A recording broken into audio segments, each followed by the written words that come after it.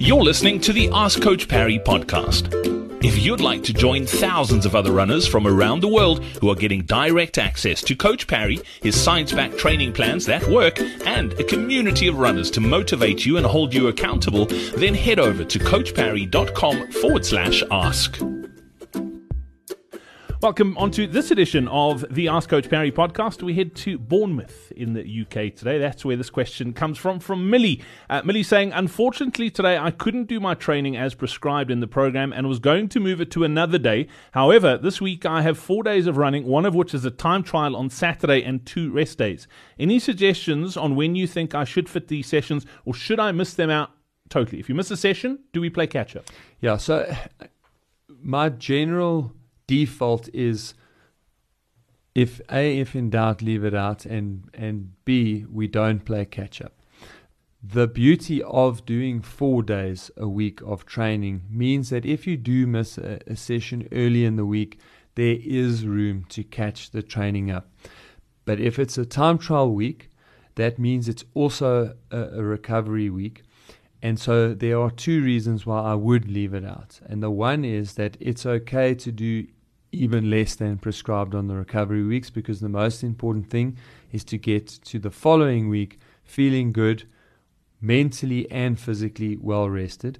And then the second reason is it is a time trial week. It's where we get to see how the training is progressing.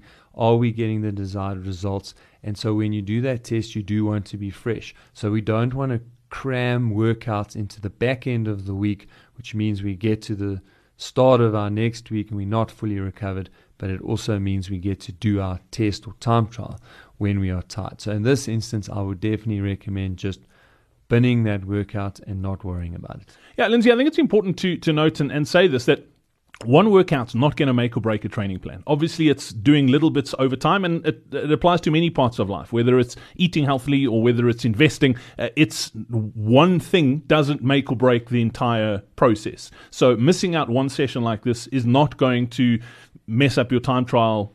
You're not going to run slow in your time trial because you missed a session in the week, for example. No, you're absolutely not going to. And I know we make quite a thing of turning blocks green, and obviously we often use examples of some of our members like Ria van Wyk, who if you look at their thing, there is never it's so green it glows in the dark. Exactly. but you are spot on.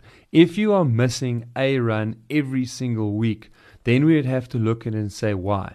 Are you missing it every week because you are tired all the time?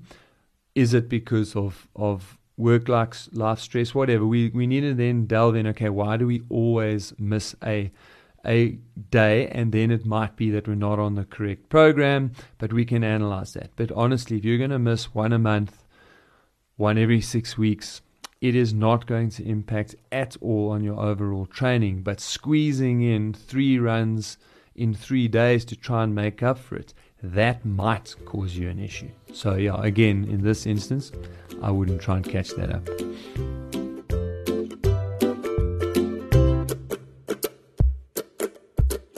Brad here again. Before I go, if you're peri or postmenopausal, then join sports scientist and head of the female athlete program here at coachparry.com, Shona Hendricks, in our upcoming Running Through Menopause Masterclass.